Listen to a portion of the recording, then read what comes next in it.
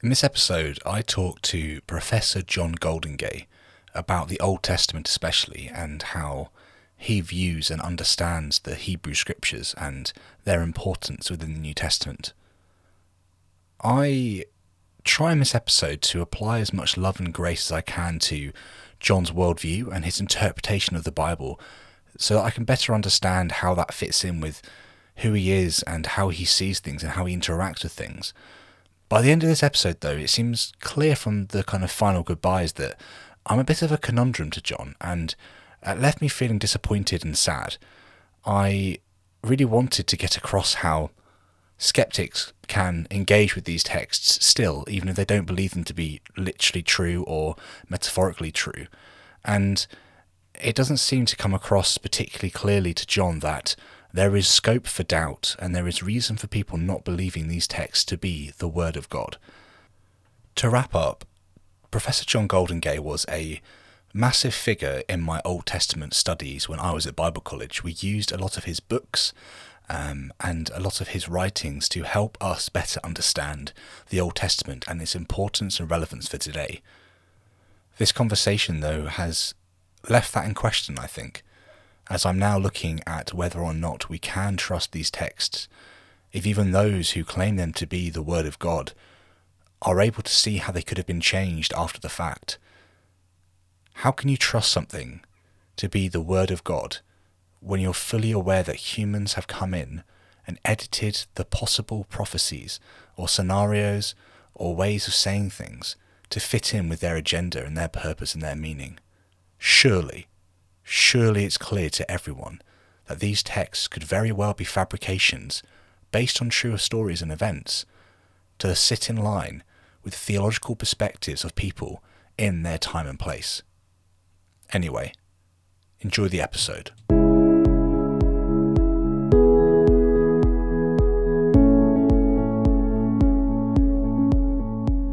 Welcome to When Belief Dies, a podcast honestly reflecting on faith, religion, and life. This podcast is all about listening.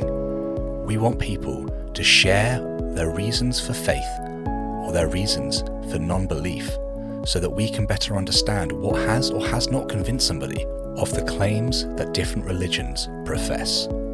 This is a journey, it's not a destination, and I'm really excited to have you listening with us each week as we delve into different viewpoints from different parts of the world to try and uncover the truth. Enjoy the episode.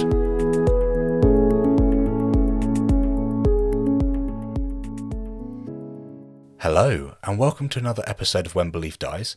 My name's Sam, and today I'm joined by Professor John Goldingay. John, it's great to have you on the podcast. Okay, nice to meet you. Yeah, so John, I've been following your work for a little while now, especially in my Bible college days, back in kind of 2010 to 2013. I used a lot of your resources, especially theology of the Old Testament, for a lot of my essays. And anyway, I've been kind of on this journey of exploring religion and Christianity especially. And I just thought it'd be fantastic to get you onto the podcast to share a bit about kind of your passion for the Old Testament or the First Testament or however you want to call it, and also just to kind of hear a bit about the man behind these books. So I wonder if it's okay to start with, John, whether you'd be willing just to kind of give our audience an idea of who you are, of your story, and kind of how belief fits into your profession. How long have you got? I mean, I'm 78, so I've got a long story. I studied theology and was ordained and worked in a parish in London, and then went to teach in a theological college in Nottingham and did that for 27 years. And then went to California, to Fuller Theological Seminary in Pasadena, California, and taught in California for 21 years, and was also the pastor of a church. And then 2.5 years ago, kind of semi-retired, and we came back to Oxford. I still teach online for Fuller. How does that do? That's great. And I was going to ask you about that because I kind of noticed, especially in your bio on the Fuller website, it talks about you being there and lecturing. But I was going to ask you whether it was mainly from home these days. How does that work? How's the time gap work for you? Well, it's not synchronous. That is, I don't have the students don't listen to me live. Okay. It's online, and there are people all over the world in it. So I set them material to read and a little bit of video for them to watch, but they choose the time when they watch it, and they do the reading, and they post comments on what they read and questions about it, and comment on each other's questions, and then at the end of each week, we collect the questions that they've posted, and on Sunday night here, I make a video that responds to their questions and post it, and as they then watch the video at whatever time they want to, whatever suits them, according to whether they're in Nepal or Kenya or California or whatever. Yeah, that is such a good way of doing it. So I'm doing a master's at the moment in it's not nothing to do with theology, which my degree's in, but the master's in senior leadership, and I'm doing it at the University of Leeds. And it's obviously all been kind of from home. There were some potential kind of lessons, but everything's been basically forced into this sort of framework, and I'm finding it really helpful. And I'm actually able to study whenever I need to study and want to study, and it's a really good way of doing it. I did. I mean, when Fuller first started doing online courses, I wasn't keen on it at all, because I thought that the interpersonal thing and the personal involvement was so important, and then was pleasantly amazed to discover that when people were online, they still got personally involved, and if anything, more of it, because if I'm standing in the classroom and there are 70 people there, they could be on Facebook or whatever, they can be doing what they like or daydreaming. And when they did group work, I knew they were quite likely to be talking about the football game with each other rather than the subject. Whereas if they've got to read things and then post comments and whatnot, and then comment on each other's posts, there's actually more engagement. And they have told me how they have got more engaged with each other being online, paradoxically, than when they were physically in the same place. Yeah, it's strange, isn't it? It definitely does have that ability to make people. Or I don't know whether it's almost like having that disembodied kind of conversation, which means that you could potentially be more critical or more honest with what you're engaging with. I've definitely found that helpful for me. Yeah. I mean, I think for some people, clearly some people really miss the being in the same room, the personal interaction. So there's a lot of kind of personal considerations come into it. Yeah, absolutely. And I was going to kind of ask you as well, John, if you wouldn't mind kind of chatting to us a bit about your kind of Christian life and how that's worked out in your kind of ministry almost. If you wouldn't mind giving us a few minutes kind of rundown of that as well, that'd be fascinating. Well, I'm not, in a sense, I'm not quite sure what you mean, really. I mean, I am, as I said just now, I was, no, perhaps I didn't quite say it. I felt called to the ministry. I knew the Lord was calling me to the ministry. So I went to theological college and got ordained and worked in a parish, and then drifted into teaching in a theological college. But for me, it's always been the case that being a professor is a subset of being a pastor, rather than, for instance, the other way around, or they mean two separate things or something. So that helping people to get engaged with the scriptures is not just an academic thing, but a whole life thing. And so in my own life, an engagement with the scriptures is important to who I am, and I want it to be that way for the students as well.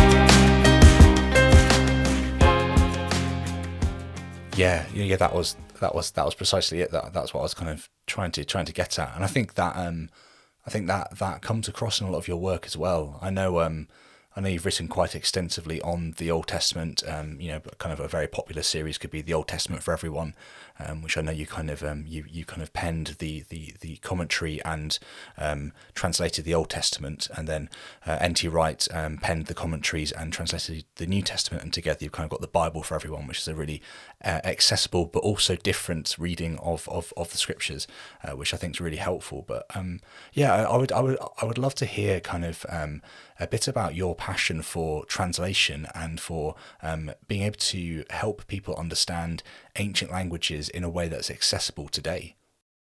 I didn't originally have a passion for translation. It was the guy who runs SPCK, the publishing house in London, Philip Law, invited Tom and me to do these commentaries. And he wanted us to combine translation with the actual writing the commentary. So it was his idea rather than mine.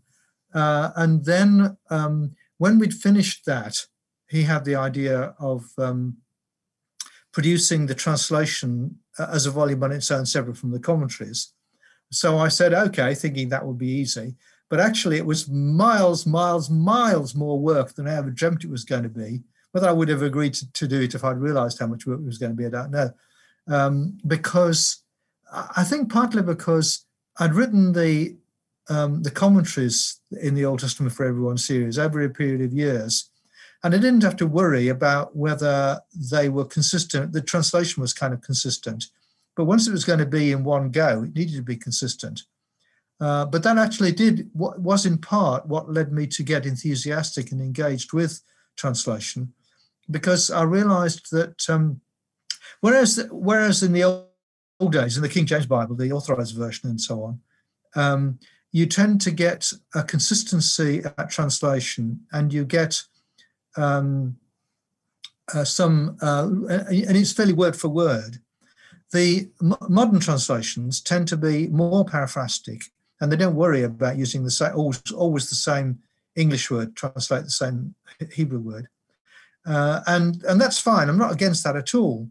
But I came to appreciate through doing the translation the advantage of, in a sense, the old-fashioned way of doing it, of being more word for word and using the same word to translate any one Hebrew word, because that helps you to see loads of links that you don't see otherwise. So the paraphrastic kind of translation is good for being able to get the drift of passages easily in their own right. But the kind of translation that I ended up doing when we did this one volume translation, I think is more useful in helping people to get at the actual words and the way the sentences work and how individual words link with each other. So I wasn't sold on it when I started doing it, but I was sold on it by the time I got to the end of it. That's really interesting. I think the thing I really appreciate about your translation of the Old Testament is how you kind of try and keep to as close to the original names as possible. Yeah. That was another thing. The whole thing was trying to be unfamiliar, to defamiliarize the scriptures for people, so that they were coming to it fresh, whereas in traditional in all translations really, the names of people that we have in English Bibles aren't the way they are in the Old Testament. They are English versions of the Latin versions, of the Greek versions, of the Hebrew versions. So they're several stages away from the actual thing. So again, helping people back into the fact that Jeremiah actually, when his mother called him to come in for tea, she shouted, "Jeremiah, come here!" You know, it helps to bring home the kind of ordinary humanness and the distinctive and break the stained glass of the translations.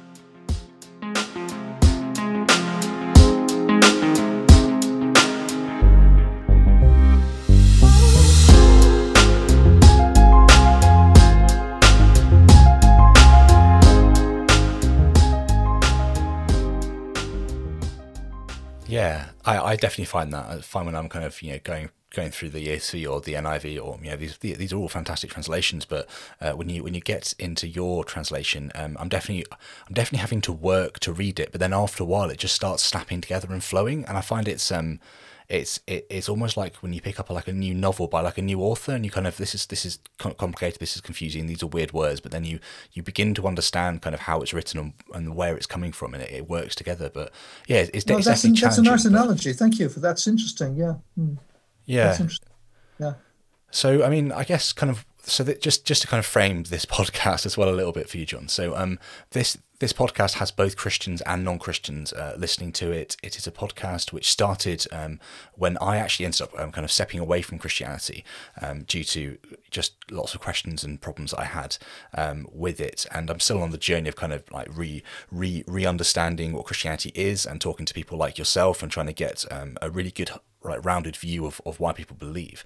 And I just kind of I think it'd be really helpful, because I think a lot of the time people hear about the Old Testament and they just instantly think of, awful stories where people were barbaric and horrible, and it just doesn't mean anything, and it's all made up, and it's just pointless. And it can be very easily portrayed within an atheistic lens to be a very negative thing. But I honestly think that the Old Testament has some exceptionally beautiful passages, and there's so much wisdom that it can still be distilled and shared with the world. And I would just love you to kind of spend a couple of minutes explain to us why the Old Testament's important, and why it's a book that is worth investigating even today. Well, I mean, for me, the thing about it that grabs me, that keeps me engaged with it all the time, is the real way in which it talks about life and talks about God in relation to the realities of life. So that, for instance, I have been spending some time working on Ecclesiastes, and the fantastic thing about Ecclesiastes is the way in which it looks at the things that people think give meaning to life. So it's a kind of pretends to be a testimony by Solomon, who's the guy who had everything.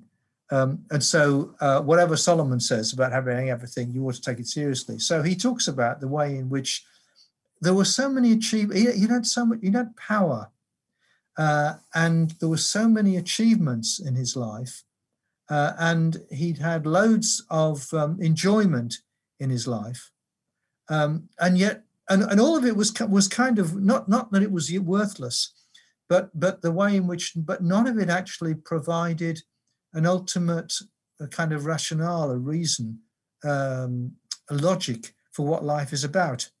And the realistic way in which he talks about being human, and about not putting your trust in those things that people think will make their lives really worthwhile, and the down-to-earth and realistic way in which he talks about life, I think is fantastic. So that's the kind of thing about it. The point at which Ecclesiastes really came home to me and became really important to me was in connection. My first wife, Anne, who died 10 years ago, had multiple sclerosis, and she was at the point at which we went to California actually in 1997. Was the point at which she became totally wheelchair bound, and over the years that followed, she became more and more unable to do anything for herself, and unable to speak, and eventually unable to swallow and things like that. And obviously, your wife being in that position does weird things for you and raises questions for you. And the way Ecclesiastes talks about enjoying the ordinary things about life, and came home to me in connection with Anne's being the way she was, because it drove us into appreciating the ordinary things about life, to being able to go out for a walk in the sun, go and sit by the pool, have a glass of wine, enjoy each other's company, even if she couldn't say much. The importance of enjoying the ordinary things of life as the gifts of God, which is something that Ecclesiastes really emphasized, came home to me as really important through Anne. So on the other side, already before, even before I'd moved to California, the kind of toughness of her illness and the implications it had for me made the kind of open and confident and almost aggressive way, well, no, not almost, aggressive way, that the Psalms talk to God really important. That I knew that I could talk to God as my Father and be as free and frank and protesting as any child could be with his or her father, on the assumption that they got a good father, that they could be like that. And that I could talk to God that way and protest to God and also find comfort in God. And so, again, with regard to the ordinary things of life, well, not ordinary in a way, but the down-to-earth things of life, the way in which the Psalms led me into relating to God was one of the things that made for me, that made another part of the Old Testament really important to me. It's beautifully said. And yeah, thank you for sharing about your wife. It's a really tragic story, but I think it's, from how I've heard you speak about it before, and forgive me, I've only really heard it on kind of a few kind of YouTube videos and things, is it's something that seems to have really driven you deeper into your relationship with God, and I kind of wonder whether you would be kind of happy to talk to us about how you can use things like the Psalms and Scripture, whether it be New or Old Testament, it's all Scripture.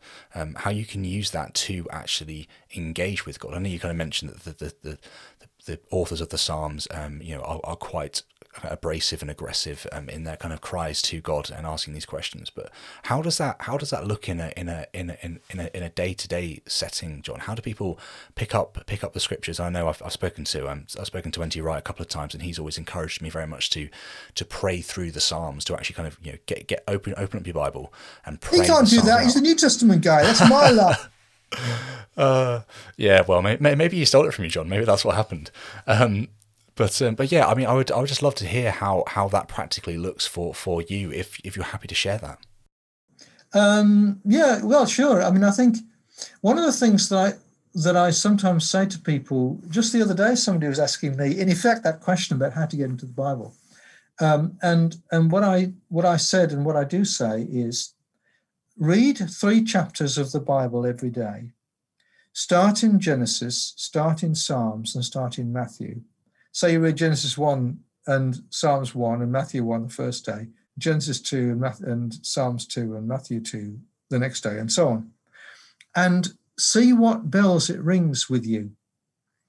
And you'll almost certainly, you'll probably find that there won't be something in all 3 of the passages that rings a bell with you.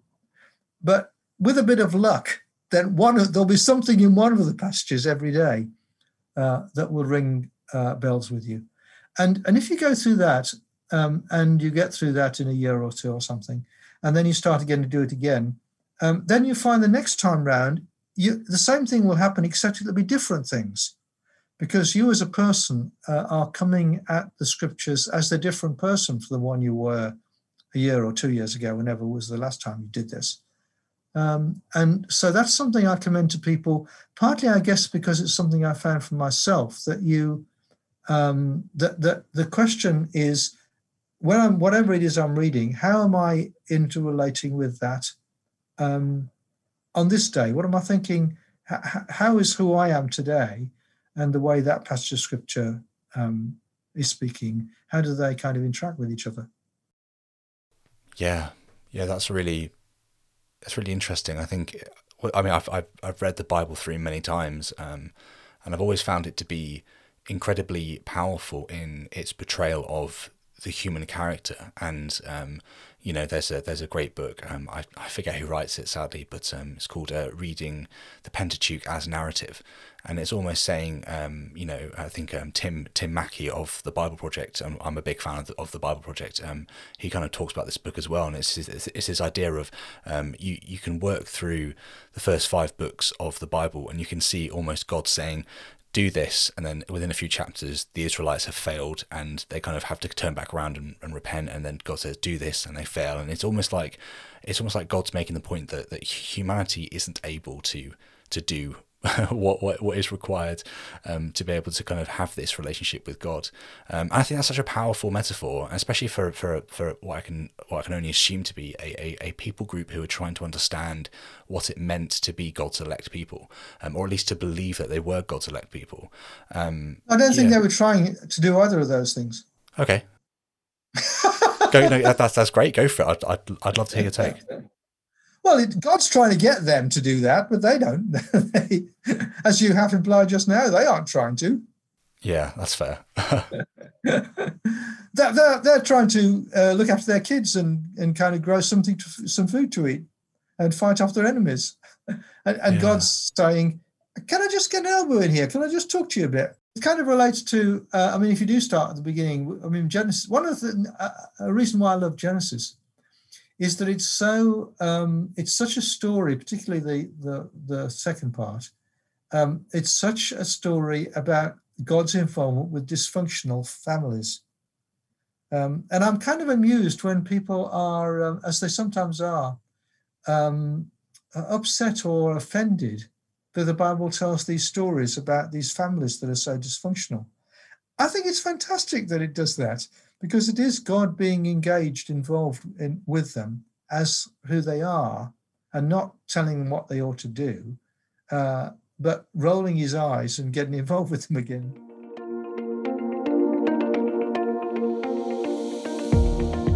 Hey, I want to take a minute of your time to talk about supporting When Belief Dies. This will always be an advertisement-free podcast, and for that reason, I hope you will be willing to share this episode with your friends and family. Subscribe to the podcast in your favourite podcast app and check us out over on YouTube. Finally, I want to ask you to consider supporting the show financially. You can support the show on Patreon with a monthly gift or a one-off donation via PayPal. Everything that you give goes directly towards running and improving the blog and podcast. Take a look in the description for all the links, and thank you for supporting the show. Right, let's get back to this week's episode.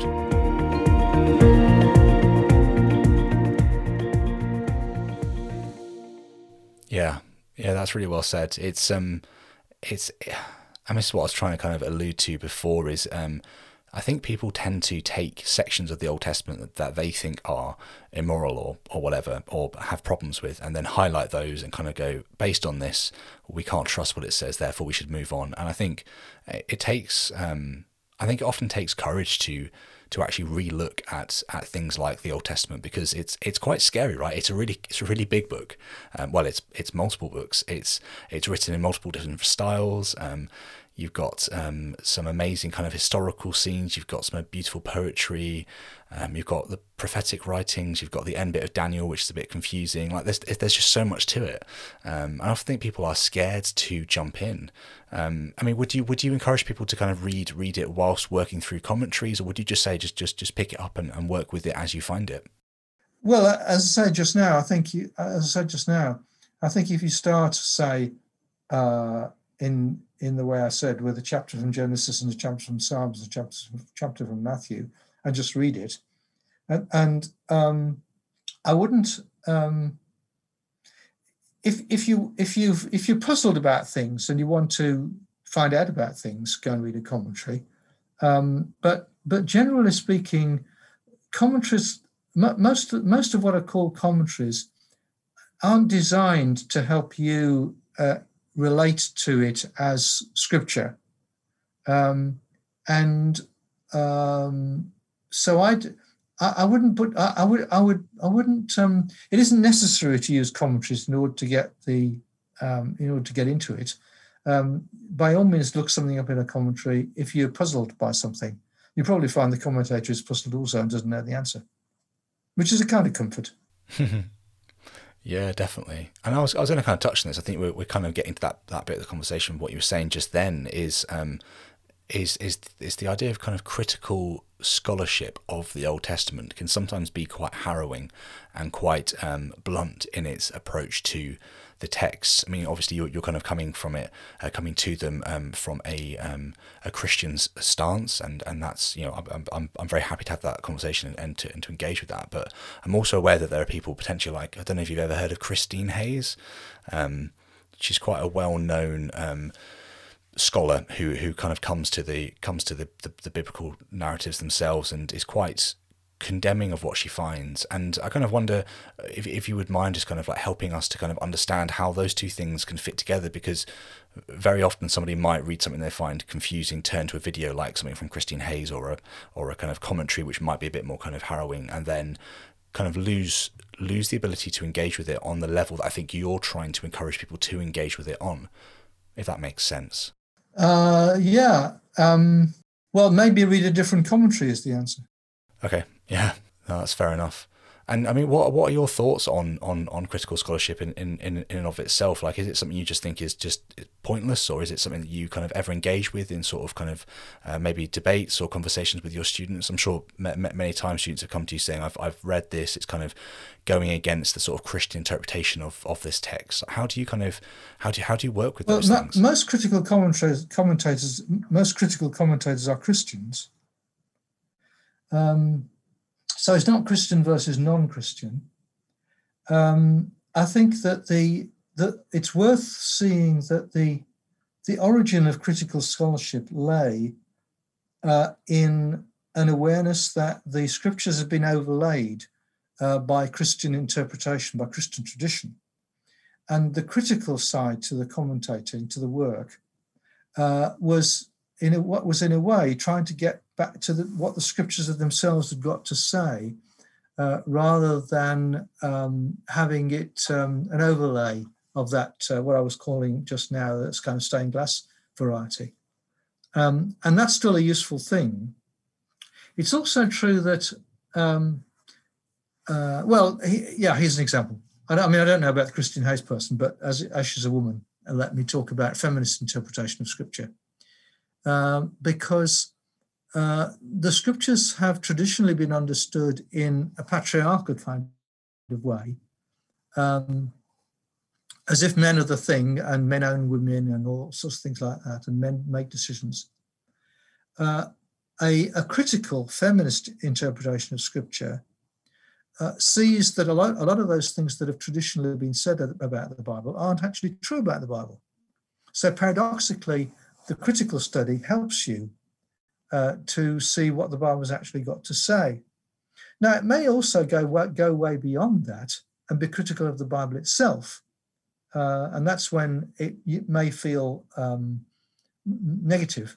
But quite a lot of the time, the problem about people's reaction to critical study isn't that the critical study is being disrespectful of Scripture. It's that it's disturbing people's traditional views about what the scriptures say, when actually the scriptures are saying something rather different from what we might traditionally have said. Yeah, that's big. I think that's a real challenge to a lot of what we like in life, isn't it? Whatever our preconceptions or our ideas are. Yeah, that's right. Yeah, it's hard. It's hard to get over that. Yeah. I mean, something I was going to kind of just wanted to touch base on, and I'd love to kind of jump into kind of how the Old Testament is used in the New Testament, but we'll kind of park that for a minute and kind of just wanted to touch on this. So there are lots of different interpretations of how prophecy was written within the Old Testament. I'm aware it's a very, very complicated subject, but I kind of wanted to get your take on this. So I kind of lay out the kind of two views I see, and then we can kind of just hear your view and move on, John. But essentially, the one view is that somebody essentially had a prophetic vision or had a prophetic saying or something they believed was from God, went and said it, and then that thing then played out, and then that was all captured within a prophetic book or writing. And the other view is that these things happened and then they were written back within the prophetic story. So someone was saying something and then something happened, and that was written into the prophetic book as it was finally kind of constructed within the Bible. So yeah, I don't need to give you examples. I'm sure you can kind of understand where that could be possible. But I just thought it'd be interesting to kind of hear your view on that, because I mean I don't actually think that is an issue, even to kind of engage with and understand and have meaning within those books. But do you think that prophecy is like one of those two ways within the Old Testament, or is it something different? I'm not sure I really understand the two ways, but let me talk about it from the angle of, say, Jeremiah, and see how this helps. Jeremiah is somebody who is living in Jerusalem in the years before the destruction of Jerusalem by the Babylonians. And he's warning people in Judah that Jerusalem is going to be destroyed by the Babylonians unless they repent. That then duly happens. And then afterwards, Jeremiah and or other people put Jeremiah's prophecies together and talk and include an account of how it did happen in fulfillment of Jeremiah's prophecies. Now that sounds like both of the things you just said, but the way I just summarized it, there's nothing controversial about it. That's what any Old Testament scholar, I think, would probably say. So I don't really understand, I think, the question, maybe. No, that's fine. I think that was a really helpful way of looking at it. I think to kind of hone in on the second view within the view you've just given us of Jeremiah. So someone could say that somebody was saying something like, this is going to happen, and then the way it happened was, and the kind of extra detail was added after the events to kind of fill it out. So it might not be necessary that Jeremiah said everything that the book of Jeremiah claims he said, but he said things similar to or in the style of, and then when they kind of collected and collated Jeremiah's sayings with Jeremiah potentially, it was kind of made to make more sense and to be clearer. That seems to me to be quite kind of plausible way of talking about it. Yeah. Okay, cool. No, that's really helpful.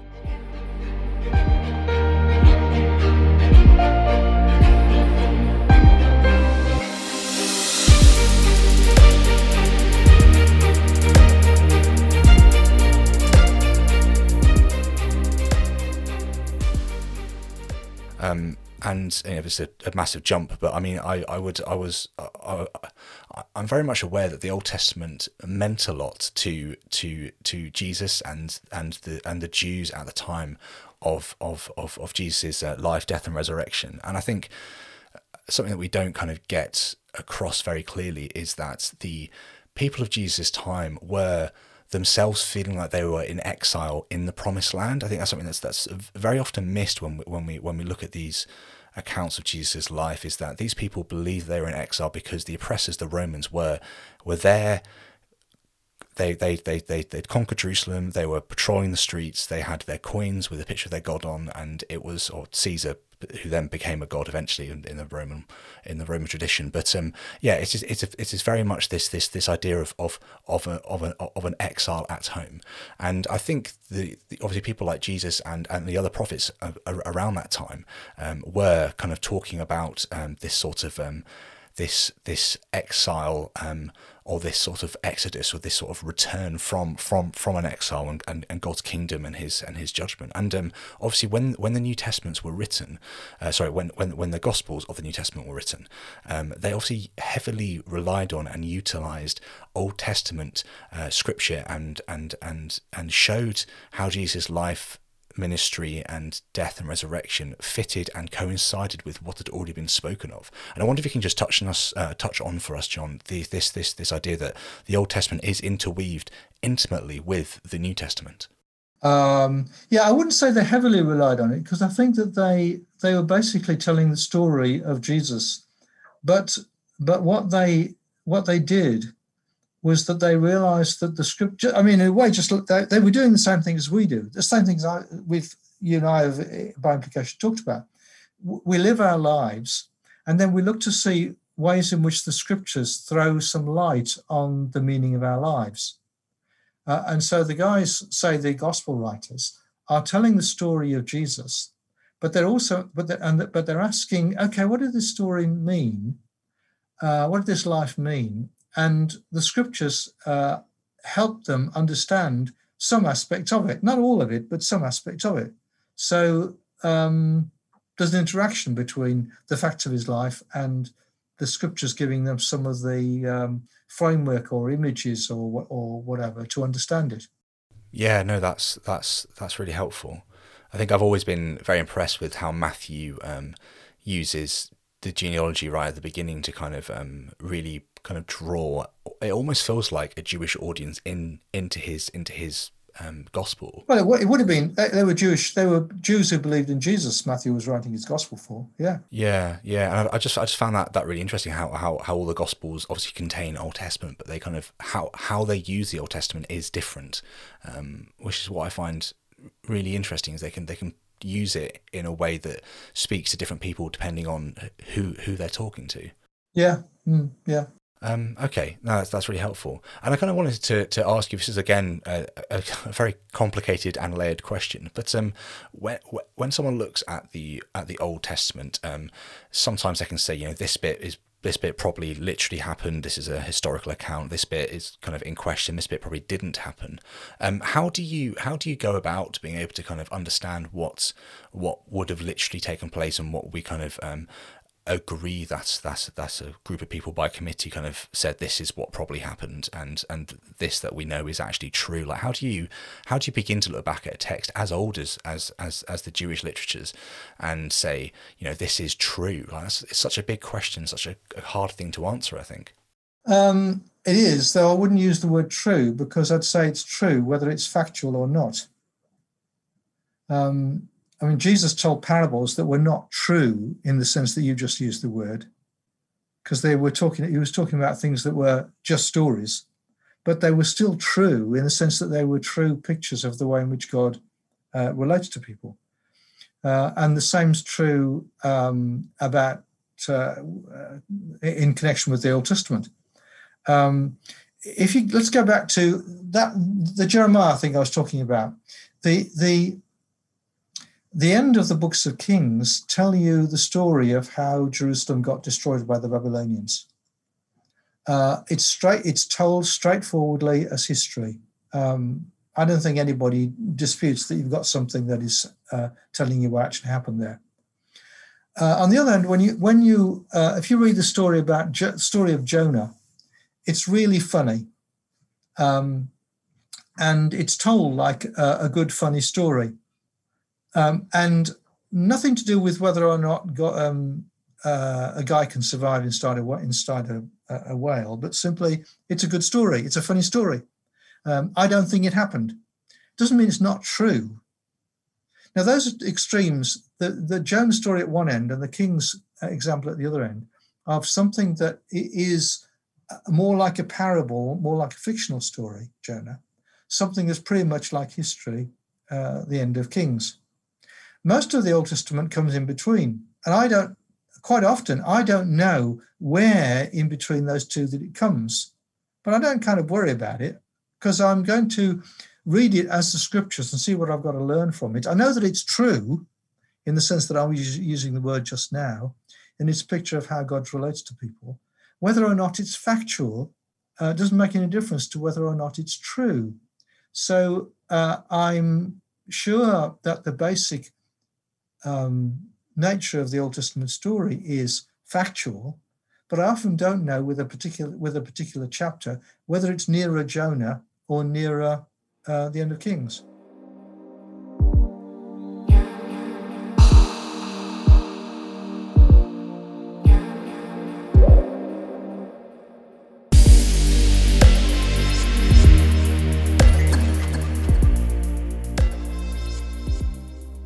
That was really clearly said. Yeah, no, thank you. That was really helpful. And something I've always wondered, and I'd love to get your take on this, is which book of the Old Testament you think is the oldest. I've heard obviously kind of people naturally just go, Genesis because it's the first, but a lot of people kind of obviously think Job is the oldest due to kind of how it talks about God and the figure of God within it. So I would love to hear your kind of take on that, John. Well, it is neither of those. Okay. I don't know. It's in a way, I don't know what the question means, because most of the books came into existence over a period of time. I mean, Genesis would be an example. And so the question, and we don't really know, you see, at what point there were people were capable of writing, in the sense of writing their names and stuff like that. But we don't really know the point at which people started writing long narratives and things like that. So it's I don't know whether I've got an answer to the question, really. The current, probably well, at least a current sort of scholarly attitude is that the kind of time in which Amos lived, the 8th century, is the kind of time at which people started writing connected things like that. And certainly, I do think that Amos and Amos and Hosea and people like that didn't write; they were preachers. But they got their material collected and written down. Jeremiah says he did that, and so it wouldn't surprise me if the first books that got written down in roughly something like the form that we know them would be Amos and Hosea. But I wouldn't bet my life on it, and I might have a different view in another 10 years' time. Yeah, no, that makes sense. I think, I was coming at it more from a, as God revealed himself to these people, they began to wrestle with who God is and began to try and work out what that meant. And I guess I was trying to get at with the Job analogy is that the sort of way that book wrestles with God and the idea of suffering, and talks about, kind of Leviathan, and it's very, very much kind of like a really old sort of style of interaction, I guess, with those sort of deeper kind of ancient metaphors. But I completely understand what you're saying, which is that, when did we actually begin to write down longer narratives? And I think that's fascinating, is that it almost seems from what you're saying, John, and please tell me if I'm wrong, that the Old Testament emerges around the same sort of time that we begin to have these longer, more complicated scriptures or passages or collection of works where people are beginning to ask these questions. So God almost like reveals himself to a group of people who at the same time are beginning to be able to collate and collect and work through narrative. Is that right? Well, I think I assume that Job is one of the later books in the Old Testament. The fact that it's written in the poetic form that it is, and it's wrestling with the questions it wrestles with, is just as likely to be an indication that it comes from the Persian period or the Greek period, as that it comes. I don't think there's any reason to think that it's one of the oldest books. I think that I'd rather put the question that you just put kind of the other way around. It's not so much whether people are wrestling; it's what God is doing. What God did was got some Israelites out of Egypt, took them into Canaan, engaged with them there. And the basic truths about God are ones that God allowed Israel to know from the very beginning of their story. In a real sense, there was nothing new that people came to know about God. It was more of a filling it out. As in a way is what Paul says in Romans, about people knew about God from the beginning. There wasn't a kind of evolutionary growth. There was some interaction with questions in different times for cultural reasons and whatnot, but not a kind of evolutionary growth or development. Yeah, no, that's really interesting. I think I've always found books like the Bible to be almost progressions in its sort of working out of God's character and what it means to be called by God and how to live as his people. And it's interesting to kind of hear that, and I think something I definitely need to go away and reflect on. Do you think that could be linked at all to potentially how God is named and called and almost thought of throughout the books? Like, do those sorts of things change? Obviously, the kind of name of God, or how God is talked about, from like, the angel of the Lord, or these three beings that kind of come, and obviously one of them is God, and two of them are very often kind of attributed to angels, and a different way that God is expressed. Is that a sign of wrestling with who God is, and how we as humans interact with Him, or do you think these are actual events that took place? Well, I think there's certainly changes in the way that people talk about God. For instance, in the later books, they talk about the God of the heavens. The reason why they do that is not because they didn't realize before that God was the God of the heavens, but because in their cultural context, when they're interacting with Persians and whatnot, that title for God makes sense in their cultural context. So it's more changes of ways of talking rather than actually seeing things differently. Yeah.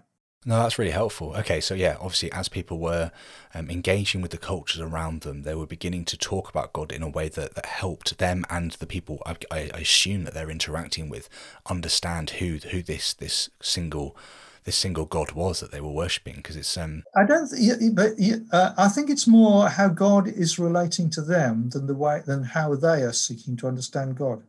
Okay, because you kind of mentioned this right at the start, where there's this group of people that are just trying to live and grow food and just trying to kind of get on with life, and God's almost coming down and going, hey, give me room to kind of show you what's happening here. But God was the one who took them into that land and gave them the land and all that sort of thing before there's that wrestling between the two of them.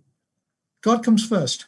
Yes, I don't think I'm trying to say He doesn't. What I'm trying to say is, I could see how a group of people would look at someone like something like the Persian Empire or the Babylonian Empire, and kind of go, how do we explain our God to this sort of group of people? And because of that interaction, because obviously most of these kind of books are written post those sorts of interactions, how God is called within the scriptures changes based on how they would have had to explain to a Persian person coming in who God is and what it means to be a Jew, and how the Israelite community are called and set apart. I think that's kind of what I'm trying to get at. I'm not sure that makes sense. Right. So. Right. Yeah. Okay.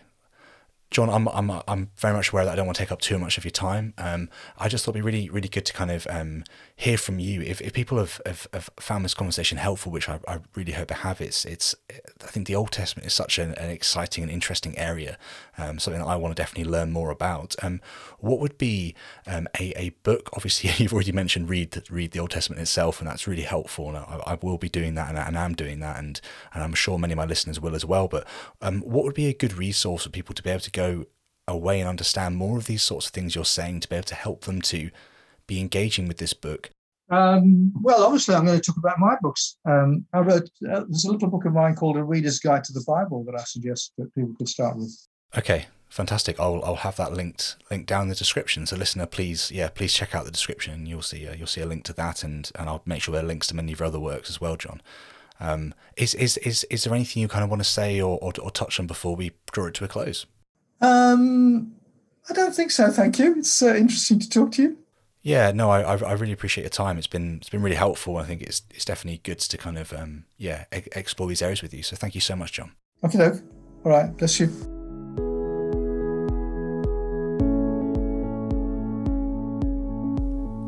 I hope you enjoyed this week's episode. To leave any comments or thoughts, you can head over to YouTube. And to follow us on social media, or to see where else we are online, hit the link in the description. Thank you to all our regular givers for making this dream a reality. I'll catch you here at the same time next week. Enjoy the journey.